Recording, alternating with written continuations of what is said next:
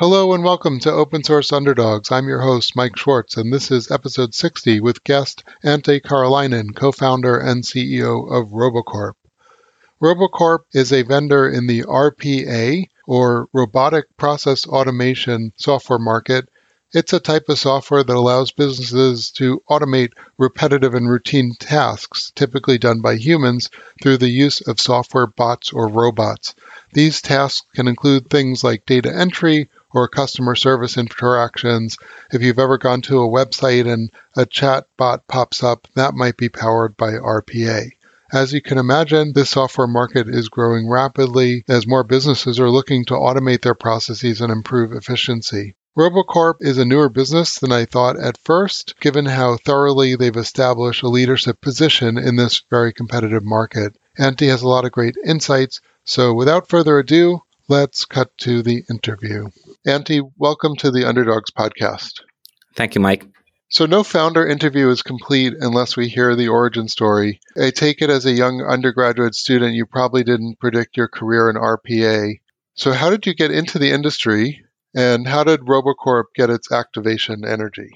Yeah, that's a long path, obviously, when we talk about these kind of founding stories. It all started with me just by doing software engineering work after graduating. And I ran a small consulting company around software engineering. And with that, we used to do a lot of QA test automation with a project called Robot Framework. It's a Python-based keyword-driven test automation framework. So I got into that community while using it. It's based out of, the project came out of Nokia, so that's why the Finnish roots. So I got into the community, started, doing things around the open source project, hosting events, stuff like that. And then I bumped into RPA, which was starting to emerge and take off around 2016 and 17.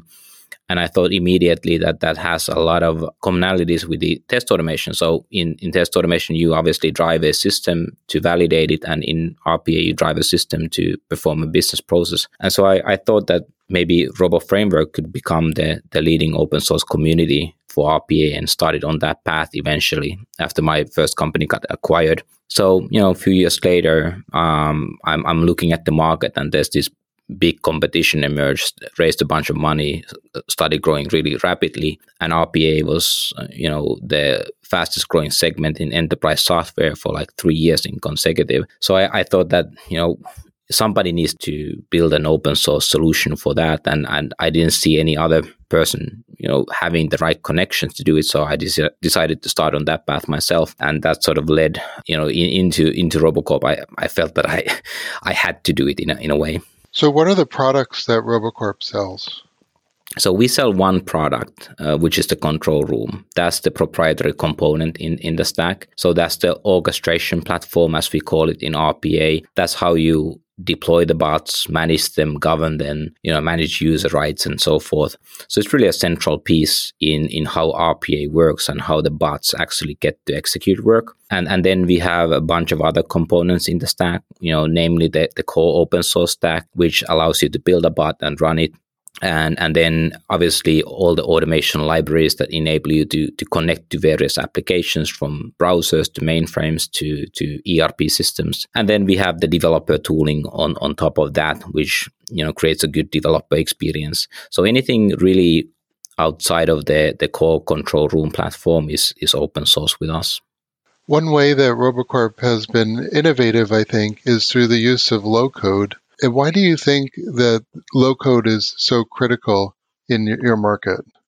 In RPA, you deal with different sorts of developer personas. Some are very technical, come from a developer background. Others might come from a accounting background, for instance. So when RPA got popular, it was marketed as something that anyone can really use to build these bots. But then as it got adopted into the enterprise, it sort of went into more complex use cases, more mission critical use cases. And so it became a automation professional domain. Okay, so So we started out with the automation professional in mind and built these robot framework and Python-based tools for them and got initial success with them. But we soon realized that it's too different for the developer persona that we're targeting.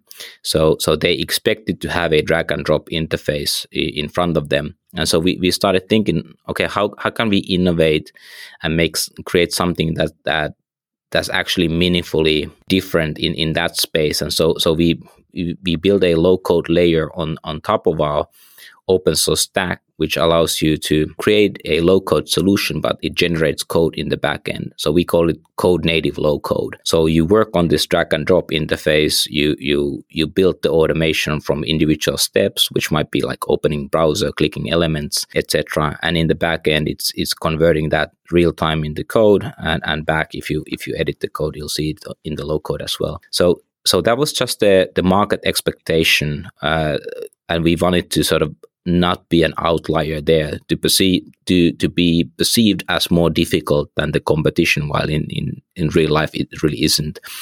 But coming from a background where a RPA developer might not have actually written a line of code, presenting them with a VS Code editor is just too jarring of an experience. But I think we balanced it the right way, where we can still keep the both worlds next to each other, low code and then pro code, as we call it here. And it's been a pretty interesting journey to build something that hasn't been built before that way. Can you tell us a little bit about the community? You mentioned you started with an open source project in Python. Were you able to bootstrap that community into the RoboCorp community? And how is it going building that community out? The Robot Framework community is pretty extensive. I think the project gets around 1.5 million downloads a month from Python Package Index. And so it's used extensively in end-to-end testing in QA. And initially what we took out of that was all the integrations that have been built over the years. So we get to leverage this massive base of all these libraries that integrate into various systems that Robot Framework was used to test. Started out building our own tooling, and sometimes the test automation community doesn't really overlap with the RPA community. So we had to start building our own community as well. Sometimes they do overlap as well. So we have customers who are now consolidating their test automation engineering efforts with their RPA engineering efforts, for instance. We have customers who are coming into our products because they know Robot Framework already, and so they experience with the tech and have confidence in it. So to a degree, there's overlap in those communities, but I think it feels like we are building these two parallel communities that overlap in parts. So it's like a Venn diagram in a way. One of the areas I feel RoboCorp's done a really good job is by reducing the friction to onboard people into both your community and also into the commercial engagement with RoboCorp. And I wonder if low code is maybe a gateway for people who go into the pro code area. But can you talk a little bit about how that journey works from getting newbies and getting them to be RPA professionals and customers? Yeah, for sure, low code is a big enabler there. You're not staring like a blank screen, but you have all these capabilities listed as actions that you can start dragging on a canvas. So it's something that pretty much anyone can start doing, and you don't have to have a in-depth tutorial or training to be able to do that. So it's a big enabler. And also, by the way, we see the test automation community now starting to leverage the Automation Studio, the low-code tool as well. There's definitely excitement around low-code, and for good reasons. I mean, you can frame out some solution that you have in mind in minutes rather than learning the syntax from scratch. And then when you want to refine the solution, you can go into the code and start customizing it, maybe building custom Python integrations, Python keywords, and so forth. It's actually something that I prefer to use, even with my developer background. If I start a new project, I started with the low-code tools, frame it out, get the structure right, and then might go into VS Code and finish it up. But it's such a big step up in the ease of getting started. You don't really need to install Python, a bunch of libraries, figure out your dev environment, all of that. That just goes away. That's just a big easy, but both sides of the community, that pro code people and the low code enthusiasts like to use it. So one last technology question. Cloud native has been a really, for me at least, it's felt like a monumental shift in sort of how the customers deploy and operate. And I'm wondering if you've seen something similar in the RPA market where cloud native has impacted or opened new opportunities for delivery. Yeah, definitely. That's a big part of what we do. So the control room itself, the orchestration platform, that's a cloud native SaaS solution. So that's something that you can just few minutes click into it and get an account going. And so that's a great way to deploy RPA across a number of organizations, a number of different companies. If you are a service provider, for instance, building RPA solutions, you sort of have this single pane of glass that you can operate across. Now, with RPA, it's also a double-edged sword. So it sort of comes with its benefits and the negatives as well. So RPA is typically something that you do with applications that might be inside corporate firewalls, inside private cloud environments. So the bots actually need to operate typically in on-prem environments. And still, we use a cloud-native solution to deploy them. And there's a lot of architecture and engineering questions that we have had to solve to make it as secure and robust as possible, to make it happen and be seamless for even the largest enterprises to be able to adopt it. Now, obviously, the benefit is that, you get a single version deployment. You don't have to go through, installing a lot of infrastructure to get it started. You don't have to update versions. You don't have to maintain databases and so forth. But I think, especially with RPA, since it's dealing with quite sensitive business processes, typically, it deals with sensitive data as well, user information, healthcare information, financial information. And so the security questions around that information are significant, and also compliance. So that's one key part of how we architected the cloud native product from the beginning, to be able to service on-premise use cases. So who are the customers of Robocorp today? We serve a number of different types of customers. First, starting with the enterprise, we have a number of large Fortune 500s and Global 2000s in the customer base. Some of the public references are companies like Emerson Electric, Ally Financial in the US, and there's a lot of enterprise customers that are still not publicly referenceable. But then additionally, we have a large base of implementation partners. They have different business models, so they might offer a managed service on top of Robocorp where they build business process automation and deploy that across customers. It might be healthcare specific automations. It might be insurance, really any vertical, you name it. And then there's the system integrator community who offer services on and around RPA. So we cover from mid-market customer base in broad range of verticals and geographies, and all the way to the highest enterprise tiers.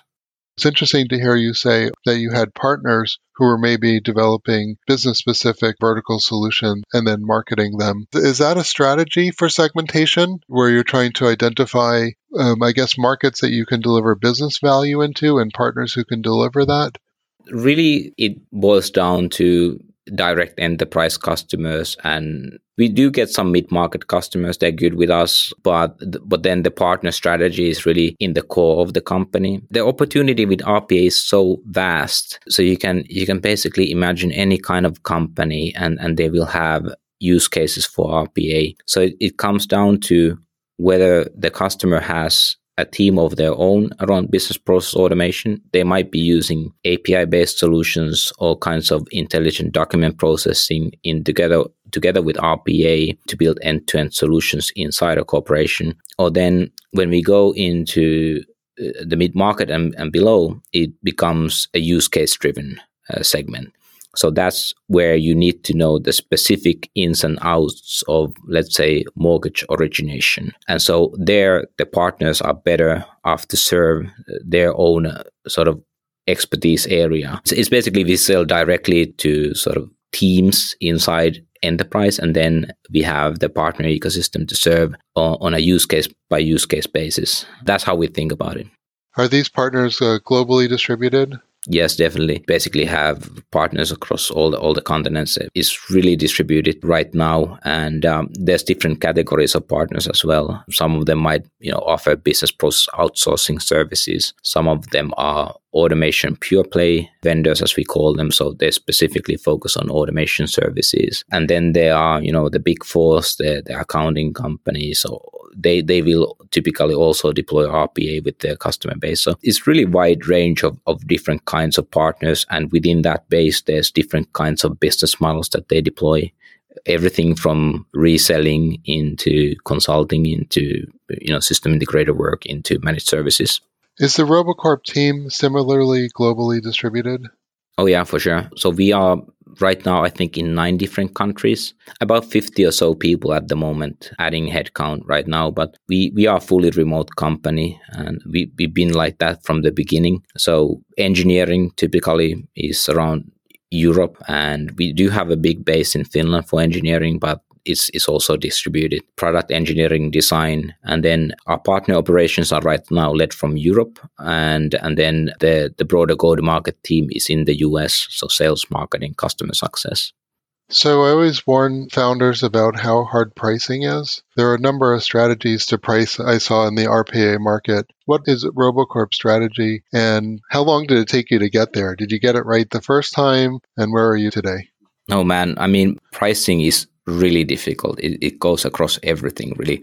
So when I got started with RoboCorp, started kind of building the vision for the company. Now we knew that we want to be the open source standard for RPA for sure. We wanted to innovate around how do you build bots, how do you operate, manage them, at scale, deploy them at scale, all of that stuff, make it more robust and resilient and faster. All of the technical attributes that you want to have for a solution like this. But then the second big innovation there was around pricing itself and the business model. So RPA traditionally has been really complex in licensing. You can imagine these like large enterprise pricing schemes. Every item has their own price tag, starting from a developer license to a test license to an orchestrator to a bot license to an attended bot license and you name it. So we wanted to make it really simple. We sort of went back to first principles and started thinking about, okay, what is the best proxy for value in RPA? Traditional RPA will price it around bot licenses. So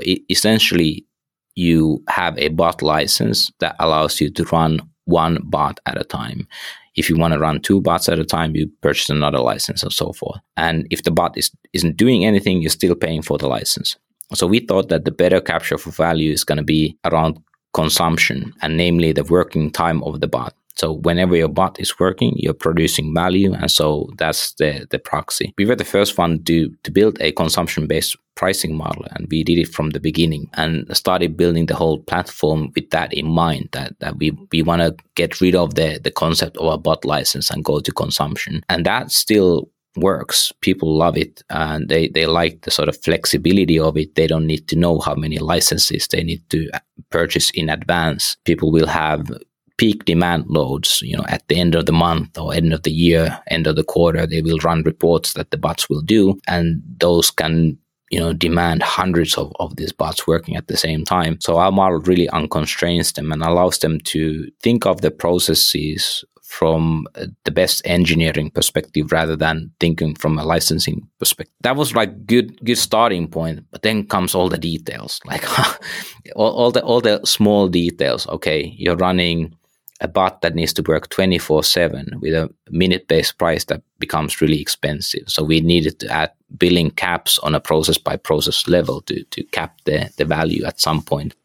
You want to do parallel execution, these kind of things. There's different ways to really make it work. And when you go into the enterprise, you get into these conversations of, we are ramping up. We have all these, plans for RoboCorp, but we don't know how much we're actually going to consume. If they're coming from a legacy RPA platform, we are typically 2 to 3 times faster to execute, but they really cannot know in advance. So we need to make provisions for, first year onboarding, ramp up, all that stuff. So pricing is really, really difficult, even though we tried to come up with the most simple and elegant pricing scheme possible. And it's still an ongoing process. We are actually redoing some of the pricing right now as we speak. From the day you started, you had a certain value proposition in mind. And what are the most important parts of that value proposition today that maybe differ from how from where you started? We thought out that we'll have this more of a bottom-up approach to RPA, where you can simply just download tools, explore them, build something, and then get it into use into production as a self-service motion, and we thought that would take us into a growth path, and so we built the product in a way which allows you to do like a full self-service. But then over time we realized that in RPA you typically have a different buyer than the technical user is, and the buyer is very non-technical, and so we needed to start adding a lot of this sort of top-down aspect to the product itself and into the selling motion itself. In the recent years realized aspects of the value prop that we even didn't fully understand ourselves. Things around being able to store the bot code in Git and GitLab, GitHub, and use version control. Now, the typical low-code solution doesn't do that for you. It's all a proprietary, XML-based model that you operate with. So that really doesn't facilitate versioning. And so when we went in first time into like larger financial institutions, they told us that, hey, we chose you for one reason, because we can actually audit the bots. We can put code review processes around these bots, and not for the reason of validating that the code is good quality, but actually validating that the digital worker doesn't go rogue, doesn't do things it wasn't intended to do. So the fact that we can do proper version control actually meant proper governance and controls and compliance for our customers. That was a new thing that we discovered some time ago. As we gone into the enterprise and got really good success stories there, things like reusable components across the bots. You can share code between the bots and build asset libraries that you can leverage in future bots that you build. You don't need to re-implement all the functionality again and again like you would do in a more traditional low-code platform. These things have become more and more valuable over time to us and the customers. I guess as we tie this interview up, I wanted to get your thoughts on the open source industry, maybe more at large. As a successful founder, what do you think are some of the challenges that other entrepreneurs who want to use open source as part of their business model are facing today? Yeah, that's an interesting question. Now, open source does have many different kinds of business models around it. I think, first of all, understanding what you can do around those, whether it's an open core model, whether it's a support model or cloud-enabled model. That's the choice that you have to make kind of early on as you start building. Sometimes, open source can be a one-way door. You put something out there in the public domain, you don't get it back. So realizing that and being mindful of what do you actually put in the open source side of your business and what's proprietary, what do you monetize, how do you do that? It's an important decision. And we've seen companies in the last decade or so go into open source and potentially give out too much of the value prop. I think Docker has been a good example of that. Now they've actually turned around and are doing great. But for a while, insiders I've heard saying that we gave out too much. We didn't capture the value. So being mindful of what the customer wants to pay and trying to make it meaningful. Now, you don't want to build artificial gates. So with us, for instance, whenever somebody is using purely our open source stack in a large enterprise, we're super happy about it because that's still using us instead of the competition. So I encourage everyone to use RoboCorp even though you wouldn't be paying for us. That's all net positive to us. But just being kind of mindful of where are the gates around paid, what the value is that you're delivering. It might be things that are not obvious for technical people like myself, where it's around governance and compliance, which is a huge hassle for a larger enterprise customer. So understanding what the intended buyer is willing to pay for is one key part of it. And second is that is there really a open source flywheel that you can leverage? Is there a community building on top of your product, committing directly to your product? Are you willing to take in those contributions as they come in? How do you control a community roadmap, for instance? Or is it more like building a component that then gets integrated into other open source? I mean, there's so many different pathways there that you can explore and kind of plan for as you go forward. Antti, thank you so much for sharing these thoughts with our audience, and I wish you guys the best of luck in the future. Thank you. It's great being here.